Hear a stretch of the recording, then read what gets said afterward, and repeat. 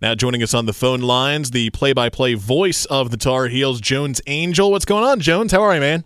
Rob, I'm doing great. Good to talk with you again. And, busy weekend coming up. Got basketball tonight in the Smith Center. Carolina hosting UC Riverside at 8 o'clock, and then we'll be on the air at 7 for that one. And then, as you referenced, heading to Clemson for Carolina and the Tigers tomorrow afternoon at 3:30. We'll be in Death Valley. The Tar Heel Sports Network gets started at 2:30 for that one. So busy weekend coming up, and hopefully for the Heels, a couple big wins. Yeah, and this is crucial. We were talking about it last week, getting ready for the Duke game, about how these last 3 games of the regular season are so big for Carolina.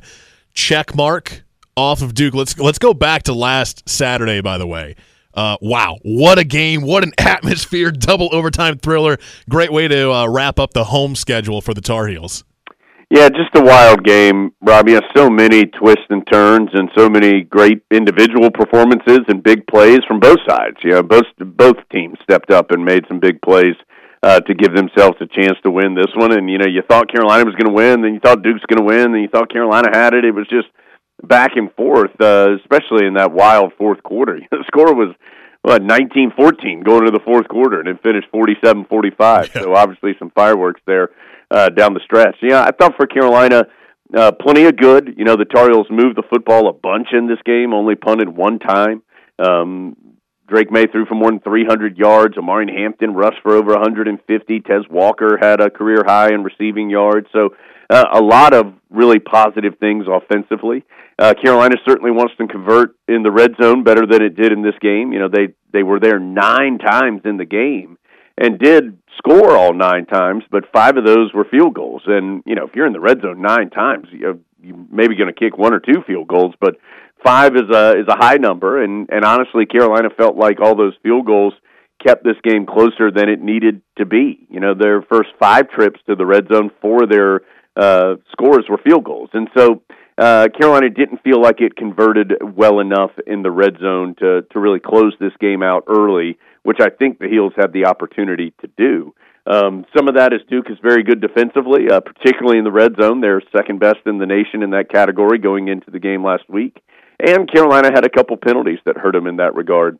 And then, Rob, defensively, the Tar Heels were good for 3 quarters. Duke only had 1 sustained drive in those first 3 quarters of action. They had 2 touchdowns, but one of them was on a really short field after a turnover, and so they really only had 1 drive where they moved down the field and scored. Other than that, Carolina had shut them down, and then all of a sudden you get to quarter number 4, and man, Tar Heels just couldn't stop them, and Duke was doing whatever it wanted, running, passing, converting third downs. They were getting it way too easy, and then you had the surprise onside to keep the ball longer, and just a mess of a quarter for the Tar Heels defensively. And I think the concerning thing and the head-scratching thing is that you've seen that now a couple times in the back half of the year. And so trying to figure out why that's happened in the back half of the season and why it's happening, period, because you've seen Carolina play better defense than what it's put out there in the fourth quarter a couple of times. And so certainly those things have been areas of focus and areas that the Tar Heels want to improve on and will need to improve on for these final couple games.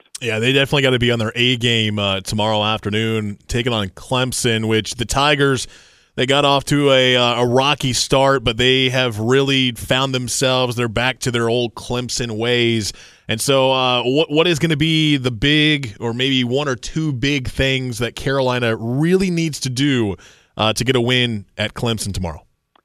Yeah, and first of all, Rob, it's not going to be easy, right? I mean, Dabo Swinney's 96-9 in his career as the head coach at Clemson at home. So they don't lose there very often. Carolina hasn't won in Death Valley since 2001. Now, they haven't played there every single year. They've only been there 4 times since then. But it's a hard place to go play because Clemson has a great home atmosphere and Clemson has great players. And so, obviously, that makes it a challenge. The Tigers are playing much better football, as you referenced. These last 2 weeks in particular, they beat Notre Dame 2 weeks ago and then blasted Georgia Tech last week. That final score was 42-21, but it was 42-7 at one point in the fourth quarter. What has proven to be the biggest issue for Clemson has been turnovers. When they turn the ball over, they've had a hard time winning games, or they've allowed other teams to stay in games due to turnovers. And you can look at almost every one of their losses, and turnovers have played a significant role in that loss. And so for Carolina, it's not as easy as snapping your fingers and say, go get some turnovers, but they'd love to be able to get a couple takeaways because that has been an issue at times for Clemson. And I think, Rob, for the Tar Heels, their defense has to be good enough in this game. You know, Carolina's offense is one of the best in the country. They're third best in the nation as far as yards, eighth in the country in scoring. But Clemson's defense is elite as well. They're number 6 in the nation in total defense. And so both those sides are going to have some success because I think they're too good not to. But you can't rely on the Tar Heels scoring 42, 45, 49 points. That's going to be really hard to do in this game. And so that defense has to do enough that a 24-point performance or a 21-point performance or 17 or 28, something like that is good enough. And that's what the Tar Heels, defensively, they've just got to be able to make enough plays to allow that offense to win the game. Talking with Jones Angell, play-by-play voice of the Tar Heels. Again, coming up tomorrow afternoon, you got Carolina and Clemson kickoff at 3:30. You'll be able to listen to that right here on your home for the Tar Heels WPTF. Also, you mentioned, let's get into men's basketball as well. Jones, coming up tonight, UC Riverside coming to Chapel Hill tonight? UC Riverside, first meeting between the Tar Heels and the Highlanders. And so looking forward to seeing Carolina in action again tonight at 8 o'clock. And, you know, Rob, this is really the last game for Carolina. First of all, it's the last game in this 3-game stretch to start the year at home. It's the last game, I think, for a while that you just go into the game assuming that the Tar Heels are going to have a significant advantage personnel-wise in this game, because next up for Carolina is the Bahamas tournament. That's always a quality event. They start with Northern Iowa, who's a good program.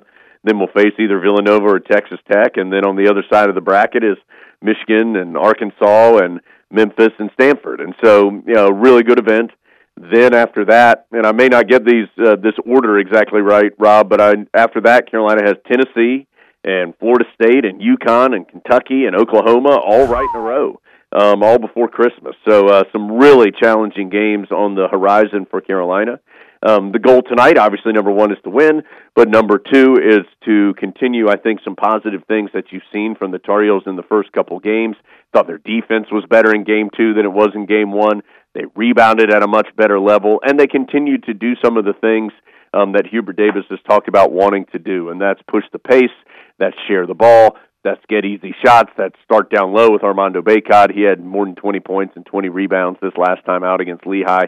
So plenty of things for Carolina to continue to try to get better at, and they'll need to because that schedule really ramps up here in the very near future. UC Riverside tonight, and then the Bahamas coming up next. Are you going to get to go to the Bahamas with the team next week? So I'm staying here with football, and Dave Nathan, who does our pregame, halftime, postgame show, and our baseball play-by-play man, Dave will be heading to the Bahamas with our basketball team. I'll be in our studio helping out for those, and just came down to the not knowing the game times is really what hurt me in that regard, Rob. Don't know what time the Tar Heels are playing basketball on Thursday or Friday. Don't know what time the Tar Heels are playing football on Saturday, and obviously I need to be in town for Carolina and NC State. Can't miss that one coming up next weekend. So we will have it covered. Wish I could be down there, but Dave will do a great job, and I'll be in the studio making sure everybody's up to date on what's going on. I think Dave owes you like a steak dinner, the fact that he gets to go to the Bahamas, to go to the Bahamas and to Maui here recently because of